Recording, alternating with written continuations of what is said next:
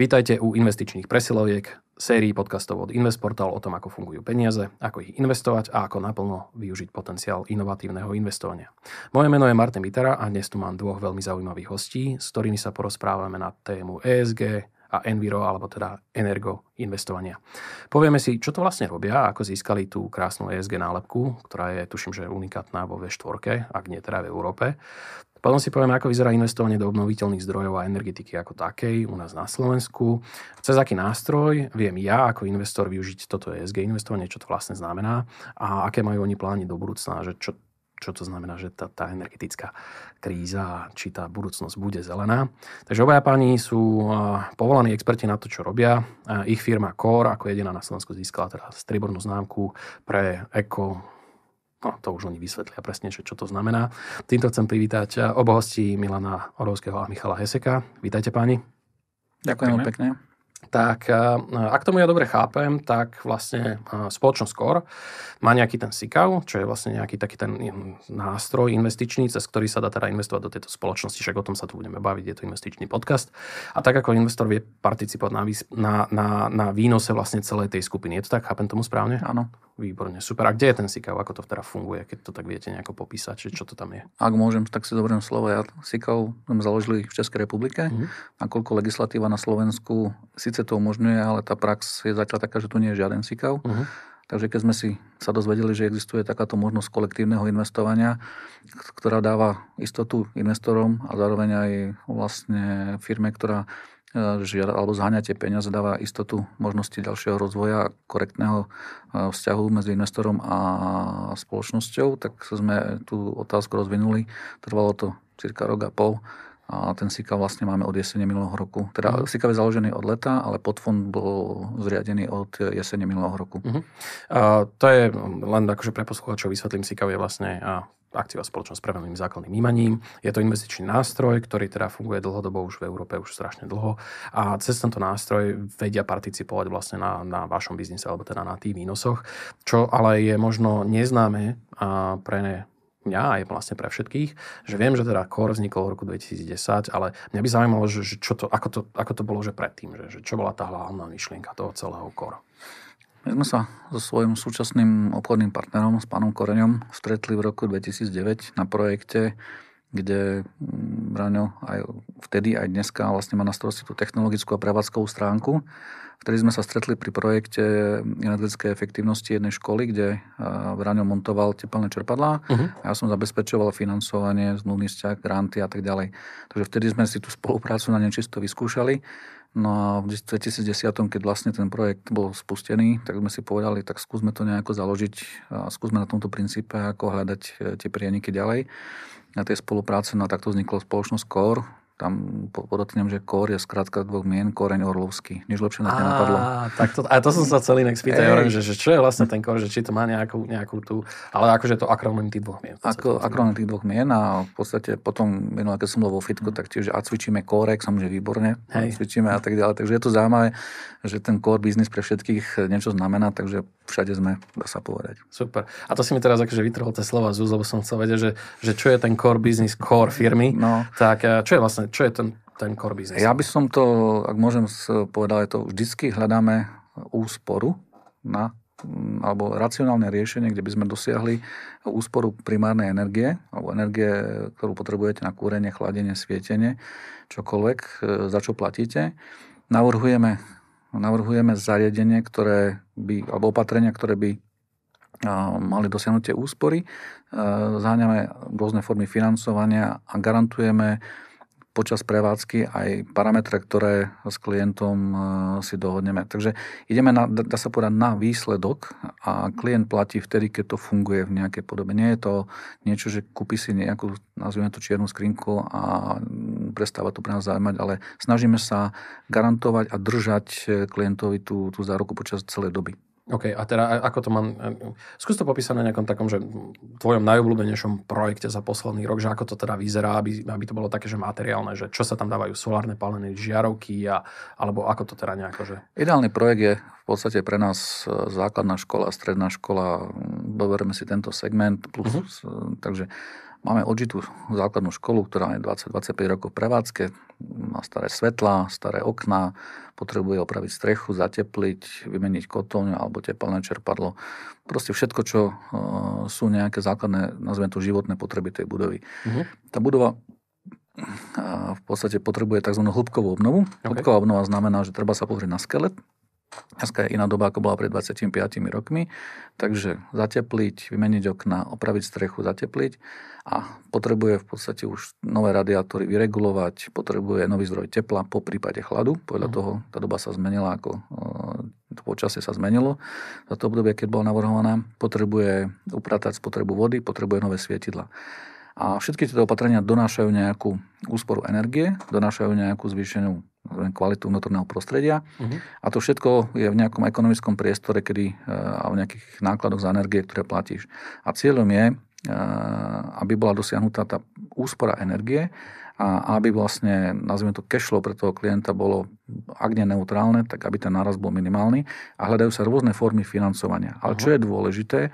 Dôležité je, že hľadáme spôsob tak, aby klient, v tomto prípade škola alebo zriaďovateľ, platil za výsledok. Je veľmi dôležité. A výsledok hovorí o úspore energie, o prevádzkových nákladoch, o záručných podmienkach a tak ďalej. Je to budúcnosť v pohľade na to, ako dosiahnuť, nazveme tú neutralitu uhlíkovú, alebo znižovať tú potrebu tých fosílnych palív. Chápem, dobre, super. A teraz, koľko asi takej tej energie ste vlastne ušetrili, keď si tak zoberie, že môžeme to dať náročne, lebo asi by to bolo ťažké, že od 2010, ale koľko energie ste takto ušetrili, alebo koľko domácností by mohlo z toho ako keby svietiť? Tak? Ja skúsim to tak povedať a potom dám slovo Michalovi, lebo akorát, ak sme robili tú certifikáciu ESG, tak vyšlo nám v podstate, že priemerne šetríme 34-37% energie. Tak. Voči tomu, čo bolo predtým, s tým, že keď to zoberieme na tony CO2, tak je to ročne asi 8750 tón CO2 za rok 2021. Ono to každý rok stúpa. Tohto roku zase ušetríme viacej, aj 22 sme ušetrili určite viacej, takže z tohto hľadiska, keď si to predstavíte, je to jeden kamión 20 tón CO2 naloženého uhlím, keď si to predstavíte. A to je ročne. Hej. A to podotýkam bez eura dotácií. Hej. Doteraz. Dobre, super. No ja sa Michal, obratím na teba, ty si mal na starosti tú nálepku. Mňa zaujíma, že čo to tá nálepka vlastne je, hej, lebo je to v investovaní vieme, že tie ESG sú teraz momentálne veľmi populárne. Je to proste trend, ktorý tlačia či už veľké finančné skupiny, ale tlačia to aj ETF-ka. A môžeme sa rozprávať o tom, či to dodržujú alebo nedodržujú. Oni si tú nálepku dajú podľa nejakých kritérií.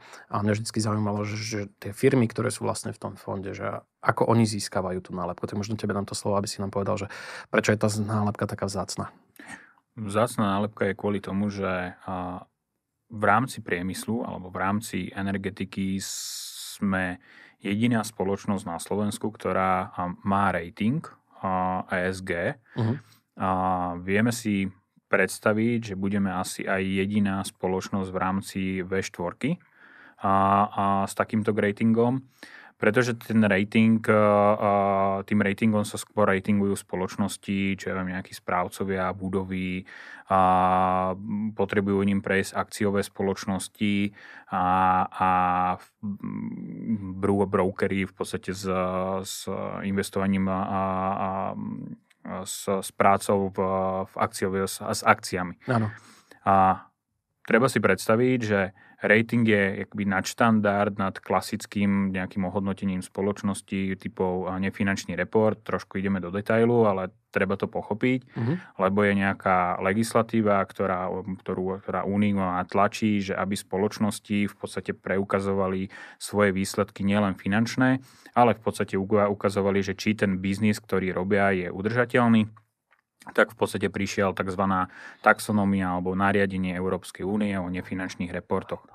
To musia robiť všetky veľké spoločnosti, korporátne spoločnosti. Tam sú proste pravidlá dané, že to musíte mať. No, toto som sa, že čo to vlastne znamená? Tam sú pravidlá dané, že nad 250 zamestnancov musí mať spoločnosť viac ako 40 miliónov majetok a musí tvoriť väčší obrad ako 20 miliónov ročne, a aby spadal do požiadavky mu vytvorenia tohoto nefinančného reportu. Okay. Plus patria tam všetky vlastne spoločnosti, ktoré sú akciové alebo obchodujú s s akciami na burzách, to znamená, aj oni musia tvoriť vlastne tento nefinančný report. Nefinančný report bol dlhodobo neregulovaný, to znamená, každý si tam dával, čo chcel. On hovorí naozaj o produkcii CO2, on hovorí o tom, že ako sa tá spoločnosť stavia vlastne k sociálnym veciam, to znamená, či zamestnáva ľudí zo sociálne slabších regiónov, či dbá na ekológiu, či rozvíja svojich zamestnancov rôznymi aktivitami, školeniami a teda. No a samozrejme, že či je vlastne tá spoločnosť riadená nie jednou hlavou, ale v podstate je tam nejaký mechanizmus, je tam nejaké spoločenstvo, ktoré rozhoduje o smerovaní tej spoločnosti. Takže ten nefinančný report nejakým takýmto spôsobom by mal fungovať, len tým, že bol dlhodobo neregulovaný, tá regulácia prišla až na konci minulého roku, tak vlastne každý si tam dával, čo chcel. V podstate niekto si tam dal, koľko produkuje odpadov, niekto si tam dal, koľko produkuje papiera, proste nebolo to regulované. ESG rating, kde sme sa my vlastne posunuli, alebo ktorý hovorí, on to vo svojej všeobecnosti štandardizuje a je tam vlastne nastavená nejaká metodika celosvetová. To znamená, nie je to viazané len na Európu. My sme prešli týmto ratingom EcoVadisom, ktorý je vlastne jedna z najväčších spoločností na svete, ktorá ratinguje spoločnosti. Okay. A v podstate ona zobere všetky tieto dáta a vydá nejakú nálepku alebo vydá medailu, či už dosiahneme 3 body, tak v podstate oratinguje spoločnosť, že akým spôsobom ona vlastne prístupuje svojim podnikaním k nefinančným alebo k nefinančným vlastne veciam. To znamená, že ako pristupuje k ekologizácii, akým spôsobom rieši svoje projekty, či sú dlhodobé udržateľné tie projekty, či dbá na ľudí a teda. Takže my sme si vlastne týmto prešli. Pre naše potešenie vlastne sme získali striebornú medailu. To som sa chcel spýtať, že tam je akože strieborná zlata, že či to je akože druhý na svete. A v podstate je to odstupňované bodovo a automaticky ako náhle firma stúpa bodovo, tak v podstate táto spoločnosť má bronzovú, striebornú, zlatú a platínovú medailu. Platínová medaila je v podstate 1% spoločnosti na svete môžu mať platínovú. Čo my vieme, tak v rámci EcoVadis to majú tuším, že 4 spoločnosti. Veľmi málo na celom svete. A striebornú, to ste sa v akej kategórii zahrali? Striebornú, to je práve to, čo nás potešilo, pretože sme v 25% najlepších spoločností na svete, na svete v rámci EcoVadisu. Čo nás trošku zaskočilo, zistili sme vlastne, keď sme tým prešli, že nebola zlata a že sme ostali stať 2 body od zlatej. To znamená, že boli sme happy, máme striebro, super, sme v najlepších 25% všetkých ratingovaných spoločností v rámci EcoVadisu a zrazu sme zistili vlastne, že nám chýbali 2 body na to, aby sme boli v zlatej medaile. Takže to je tá vízia na zlepšenie tak sa a chceme ísť. Štvrtý, tak to potom zabolí. Takže tak. Ale ten rating vlastne pomáha investorom, pomáha bankám, pomáha vlastne celému tomu finančnému trhu, že je ľahko čitateľná potom tá spoločnosť, pretože ako náhle má rating ESG a má ho takto podložený, tak v podstate je veľmi ľahko čitateľná v rámci tých nefinančných reportov, to znamená v rámci toho, ako tá spoločnosť vplýva na spoločnosť ako takú. To znamená, že akým spôsobom robí svoj rozvoj. Takže je to veľmi ľahko čitateľné. Super. Takže to je tá nefinančná vec a to je dôležité hlavne pre akože impact investorov, ktorí fakt chcú investovať do niečoho zeleného. Ja som skoro na tie výnosy, tak ja akože, nie len ja samozrejme, takže sú určite, že investori tam investujú s tým, že chcú nejaký výnos. A na to, aby bol nejaký výnos, tak väčšinou potrebujú pochopiť, že akým spôsobom vy ten výnos vlastne generujete. A ja chápem, že teraz vy ste ušetrili a teraz je nejaké niečo ušetrené a šetríte plus minus 35% z toho, čo bolo predtým. A mňa zaujíma, že ako to tam funguje s tým výnosom. Že keď ja by som bol investor a zainvestujem teda do toho SICAVu, vy idete ako firma vygenerovať ten výnos. Ako to funguje? Čo tam je? Hej? Ten mechanizmus ma zaujíma. Ja si zoberiem slovo. V podstate počas celej doby, odkedy spoločnosť vznikla, tak vždycky rastieme. Snažíme sa rásť pri dodržiavaní princípu, aby veci fungovali a aby sme sa za svoje veci nehambili. Takže dneska máme vyše 300 projektov na Slovensku, ktoré sú zamerané buď na úsporu alebo na obnoviteľné zdroje. A všade ideme s princípom garancie nejakého výsledku po dohode s klientom. Na to potrebujete peniaze. máme tu banky a banky vždy potrebujú equity, vlastný kapitál. Takže my sa správame k SICAVu ako k rastovému kapitálu, nakoľko ten SICAV sú to drahšie zdroje, ako vieme získať na slovenskom trhu od bank, ale zase bez toho nevieme bankové zohnať. My rastieme a tým, že investujete, tak máte vlastný cash flow, ale potrebujete rastový kapitál. A vždy sme hľadali formu, ktorá je čistá pre nás z hľadiska toho, že nechceli sme sa predať nejakému veľkému bratovi a tak ďalej, ak chceme to rozvíjať ako samostatne. Takže, ako lokálnu slovenskú firmu. Lokálnu slovenskú firmu, ktorá, hovorím, dneska expanduje do Čiech, dneska sa rozhodne o Maďarsku, kde predpokladáme, že pôjde, takže v tejto podobe vidíme, že máme niečo, čo oslovujeme určité segmenty toho trhu tých úspor. Takže keď sa vrátim k tomu, pre nás je SICAV alebo táto forma nástroj, rastový kapitál, kedy my máme projekty, a k tomu, aby sme ich vedeli realizovať, to, že ich vieme ich zobchodovať a na to potrebujeme skladačku finančnú. Takže máme projekty a keď prídeme s projektami do banky, povieme, potrebujeme od 60-70%, zvyšok si vieme doložiť cez SICAV. A keď to spravíme, tak my garantujeme ľuďom úsporu energií, ale oni platia to isté. Že vlastne, alebo môže byť aj nejaká úspora, ale my garantujeme ľuďom, že veci im fungujú. Lebo veľakrát chcel by som trošku popraviť ten greenwashing, čo tu je. Veľakrát kritizujú ESG, že je zlé. Poviem to tak, keď budeme robiť len v tomto regióne veci, ktoré sú odžité, ktoré nefunguje infraštruktúra, je neefektívna, tak máme roboty na desiatky rokov. Za posledných 30 rokov, a ani predtým to nebolo lepšie, sa nerobili dobré opatrenia z hľadiska prírodzenej rekonštrukcie vecí. Bavíme sa to, čo je potrebná infraštruktúra na to, aby tento štát alebo táto spoločnosť... To sa bavíme, tie verejné veci ako školy verejné, ale aj priemysel, budovy. Všade. Priemysel je krát dva. Podstata je dneska v tom, že vždycky potrebujete vedieť, chcieť, môcť a ešte mať aj tie peniaze. Takže to všetko musí byť. Takže ten SICAV nám dáva tento nástroj, preto sme do toho išli.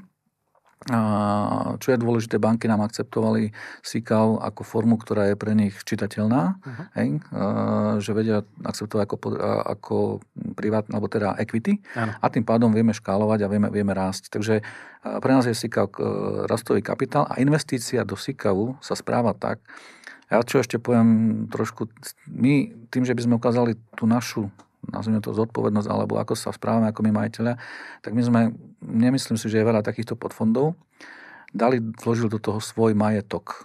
Majetok spoločnosti. Ten majetok je vo výške 35 miliónov eur k koncu 2022 a zaviazali sme sa ísť spolu s tými spoluinvestormi, ktorí tam na nejakú dobu dajú, že po minimálne nejakú dobu z toho nebudeme ťahať benefity.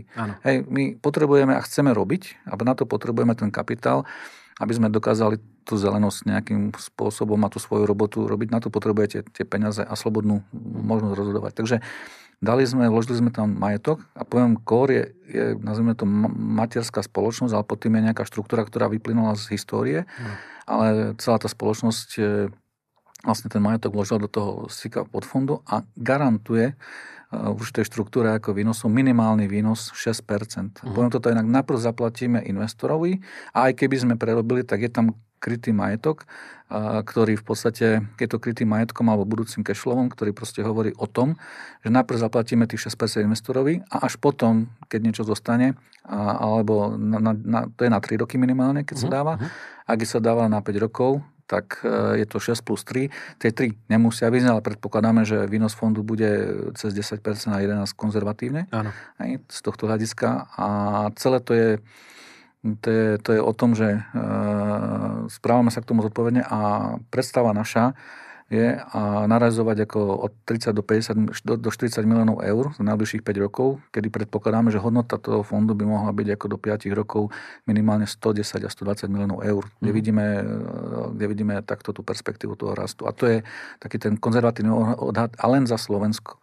Medzi tým sa rozbieha Čechy, takže bude to plus minus ako krát 2, tie Čechy by mali byť. Uvidíme, ako sa budú kolegovia dariť. Ono to vyzerá, že ten trend tej energetickej krízy vám vo finále ako keby pomáha tomu, že ten biznis bude rásť, alebo mal by rásť, pretože tie energie pôjdu asi hore. Akože neočakávate, že teraz bude nejaké brutálne zlacnenie, alebo ako to tam vidíte, ten ekosystém celý, alebo teda tú obnoviteľnú energiu. A za mňa to bude niečo, čo bude rásť ako odvetvie. Či sa milím? Ja by som trošičku chcel podotknúť, že bavíme sa o energetickej efektívnosti. My sme tí, ktorí vytvárame tú deltu, ktorá tú úsporu, čo je jeden z tých podstatných zdrojov nášho príjmu. A keď to len zoberiem, ako kým Michal akože doplní, čo sa týka tej energetickej efektívnosti a znižovanie pri dodržaní určitého štandardu života ľudí. To je dôležité, lebo dá sa šetriť aj tým, že bude 18 stupňov, ale to nie je cieľom. Jasne. Ale bavíme sa, že hľadať tie miesta, keď to fakt uniká a donášať tieto riešenia je z nášho hľadiska akože budúcnosť. A my sme v určitých segmentoch vyrástli na tých nástrojoch riadenia, toho manažmentu. Takže za nás, preto aj ten SICAV je odpoveď, že vieme rásť vďaka zdrojom. A čo je dôležité, my sme ani nevedeli, že také niečo prichádza, ale povedali sme si pred rokom a pol, že sme investovali do rozvoja spoločnosti z hľadiska procesného riadenia a tak ďalej. A my sme pred rokom a pol to spustili, akurát toho roku predpokladám v lete, že ten proces transformácie spoločnosti na škálovateľnosť a na to, čo prichádza, a to sme ani nevedeli. Takže my sme okrem iného, že prišla táto kríza, boli aj pripravení v nejakej podobe. Takže ono to je taká, a to sme nevedeli, my sme rastli aj predtým a teraz ten rast bude asi ešte vyšší. Bude vyšší. Dám potom asi, Michal, ešte tebe, že na to odvetvie, že skús tak nejako povedať, akože aj pre našich poslucháčov, že ako to tam vyzerá. Ako vy ste tí insideri, vy poznáte teda tie obnoviteľné zdroje a viete, čo sa vlastne deje alebo nedieje. A nielen tie obnoviteľné zdroje, samozrejme aj tie normálne zdroje, ktoré sa využívajú.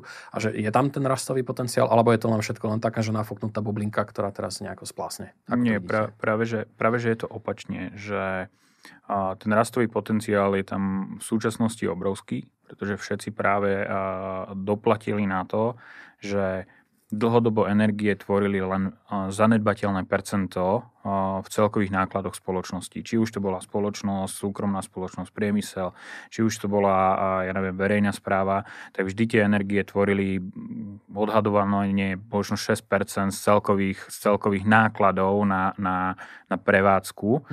V súčasnosti tie energie začínajú tvoriť 20, miestami 30% nákladov, to znamená, to je obrovský skok pre spoločnosť ako takú. To je jedno, či budeme vo verejnom sektore alebo budeme v súkromnom sektore.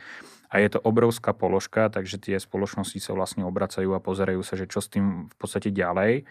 A dlhodobá vízia je, že energie sa nejakým spôsobom ukludnia, ale neklesnú. Oni budú stabilnejšie, to znamená, že výkyv na trhu, ktorý je teraz, že raz nakupujeme za 300 € elektriku a potom zrazu nakupujem presne za 80 alebo za 90, tak vlastne tá stabilizácia nastane. To znamená, že predpokladáme, že ešte budúci rok bude taký nestabilný, proste bude to hlavne o veľkých...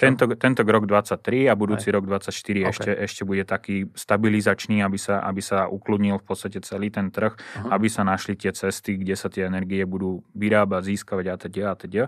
Ale tam si treba predstaviť, že to, čo bolo, už nikdy nebude tak lacná energia, ako bývala v minulosti. To znamená, ona bude naozaj vysoká. Nám to v podstate, keď to tak poviem, pomáha, ale tak ako Milan povedal, my sme v podstate garant úspor, my riešime deltu, my neriešime náklady na tie energie, pretože naše projekty v podstate fungovali aj vtedy, keď boli energie nízke. Znamená, my sme vyrástli práve v období, kedy tie energie tvorili naozaj len tých 6% z celkových nákladov a už vtedy sa tie projekty úspor oplácali. Okay. To znamená, že teraz sa oplácajú len a len viac. Takže si zvyšujete ako keby tú maržovosť toho celého, že ušetríte o mnoho viacej, čo sa týka pomeru. Je tam návratnosť, je tam rýchlejšia návratnosť tých projektov. Čo ja musím hlavne povedať, že my všetky projekty riešime komplexne, aj s prevádzkou. Neriešime projekty, postavím, odídem a nechám to na klientovi, ale naozaj riešime, že chceme tú službu poskytnúť klientovi tak, že ju vieme garantovať a tým pádom všetky naše projekty sú s tým, že ich prevádzkujeme. Dlhodobo ich prevádzkujeme a v podstate tam je tá stabilita tých projektov a stabilita v podstate tej spoločnosti ako takej. Chcem sa spýtať, ale to sú všetko technológie, to sme sa akože rozprávali, že dobre, že máte tie technológie, prídete, vybavíte, dáte, začnete správovať. Ja sa tak chcem spýtať, že najväčšie šetrenie u ľudí a u ich správania ako takého, že čo tam, ako to vnímate, že či sa ľudia už zmenili a začali nad tým rozmýšľať, lebo teda tá cena tej energie išla vyššie, tak asi už majitelia tých firiem asi začali uvažovať, že aha, tak musím s tým niečo robiť. Ale čo takí bežní ľudia, že vnímajú tam je najlepší pohľad na energetický manažment budov. My sme začali s manažmentom a dlhodobo sme hovorili firmám, všetkým, treba merať. A keď budete merať a budete vedieť, čo sa vám deje v budove, alebo v hale, alebo v čom, kdekoľvek, tak viete sa na to nastaviť a viete si vytvoriť úspory. Tým, že, hovorím, bolo lacné energie, nikto na to nereagoval. V súčasnosti je obrovský boom práve v tomto meraní, pretože je to najrýchlejšie, čo sa dá urobiť. A z druhej strany zase to veľmi pomáha takým spoločnostiam, ako sme my, že tým, že my vieme, čo sa deje v budove, tak naše opatrenia vedia byť o to viac efektívne a priamo konkrétne riešené. To rovno, že vidíš, čo sa odmeralo a vieš to rovno nejako. Viem zistiť, že ja viem, že budova svieti vtedy, kedy nemá svietiť. Ja neviem, že vykurujem pol budovy, keď viem, že tam vlastne nikto nie je, že tam nemám útlmy, alebo že sa mi tam niečo udieje a v podstate to je to mrhanie energiou, ktorú nemusím mrhať. A hovorím, že toto je ako keby najrýchlejší efekt, ktorý teraz je, že taký boom vznikol hlavne v tom manažmente, každý chce, hľadá manažment. Len zase je to ten pohľad, že to je to upnutie sa, že rýchlo niečo nainštalujem do budovy, rýchlo nainštalujem snímače a budem šetriť. Nie je to zase tak. Ešte treba to tých ľudí naučiť. Treba to vedieť, zase čítať, čo mi to dáva, aké dáta a vedieť sa k tomu prispôsobiť.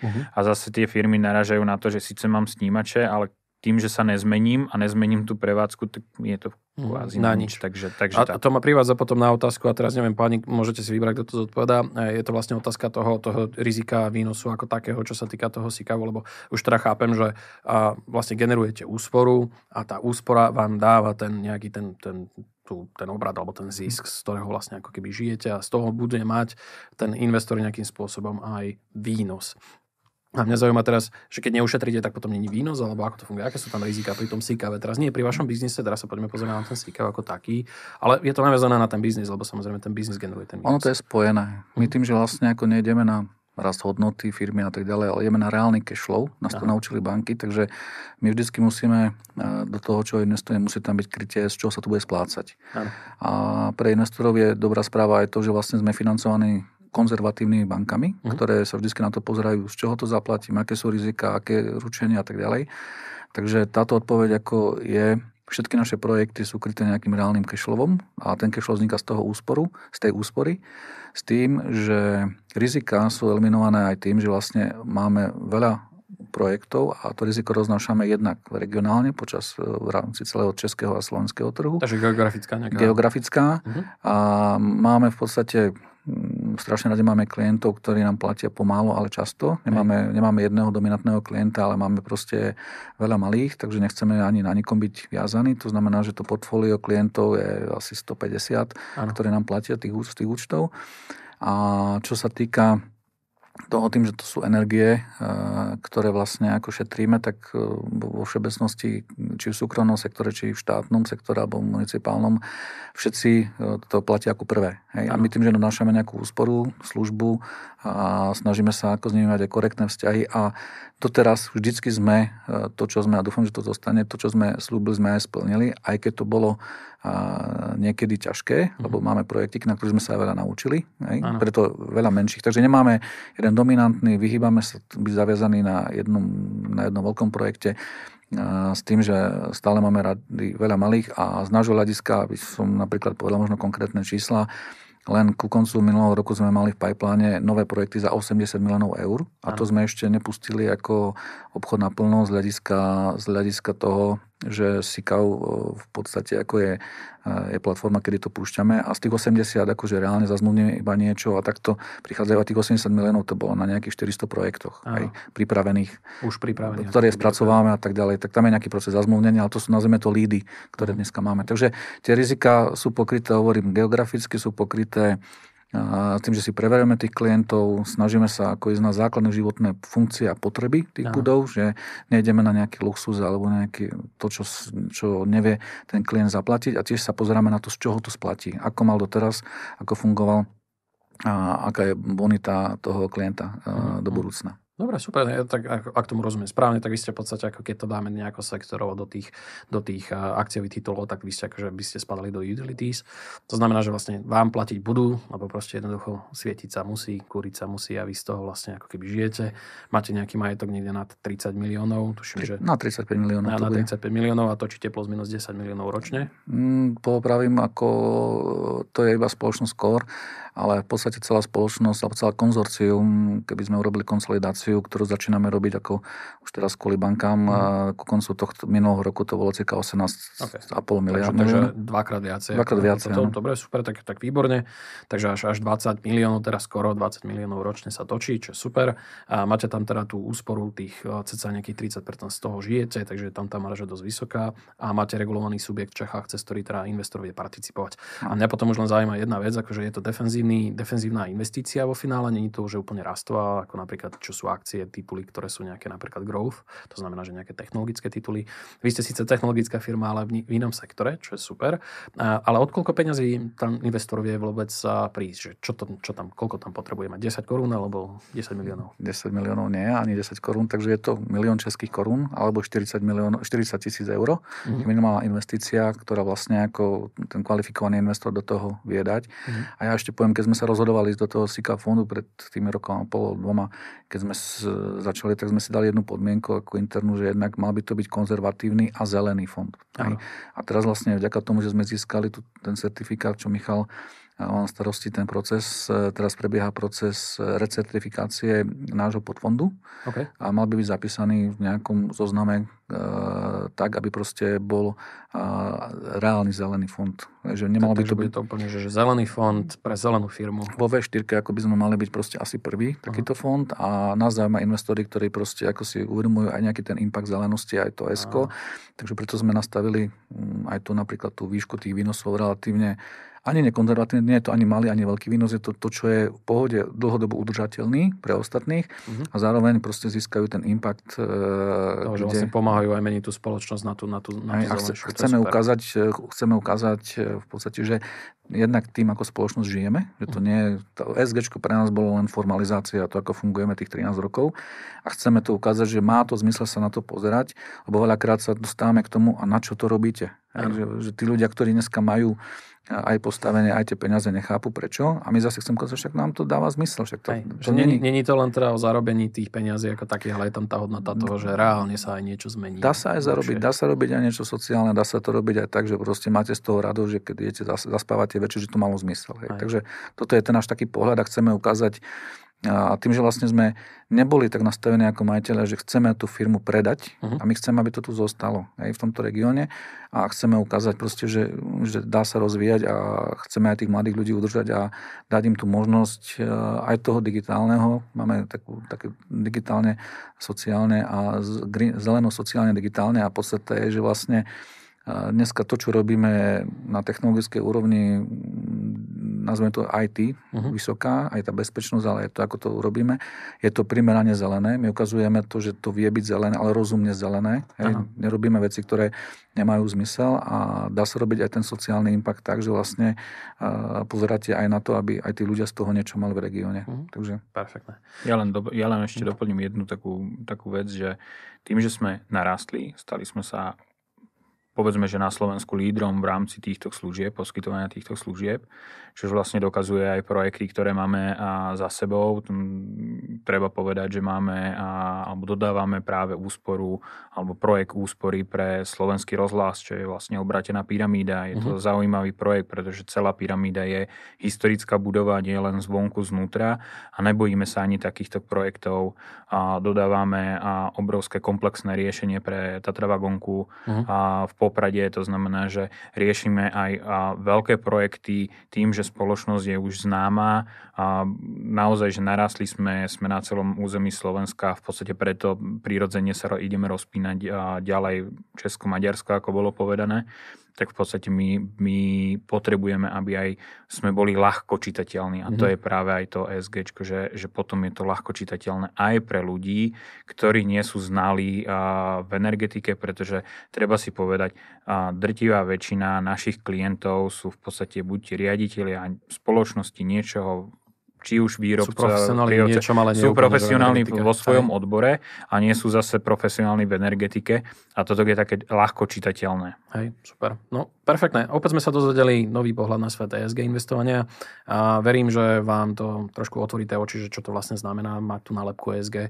A teraz myslím o poslucháčov, nie o vás dvoch, lebo vy ste otvárali oči našim poslucháčom. A tak v prípade, že máte záujem dozvedieť sa niečo viacej, tak nás môžete kontaktovať na info@invesportal.sk alebo teda cez facebookové skupiny a WhatsAppy a cez všetky tieto sociálne siete. Ďakujem veľmi pekne a pánom Milanovi Orlovskému a Michalovi Hesekovi ďakujem, že ste prišli nám porozprávať o vašej firme a o veciach, ktoré aj na Slovensku vieme vybudovať a vie to byť svetové. Takže super, ďakujem veľmi pekne páni. Ďakujem veľmi pekne. No a mne nezostáva nič iné, len sa s vami rozlúčiť. Ak máte otázky alebo podnety na investície, ktoré vás zaujímajú, tak nám napíšte do skupiny Invesportal Forum na Facebooku alebo teda môžete kľudne aj mne priamo na LinkedIne. Ďakujem vám veľmi pekne. Moje meno je Martin Vitera. Teším sa na vás opäť na budúce u ďalšej epizódy investičných presiloviek. Ďakujem. Ďakujem.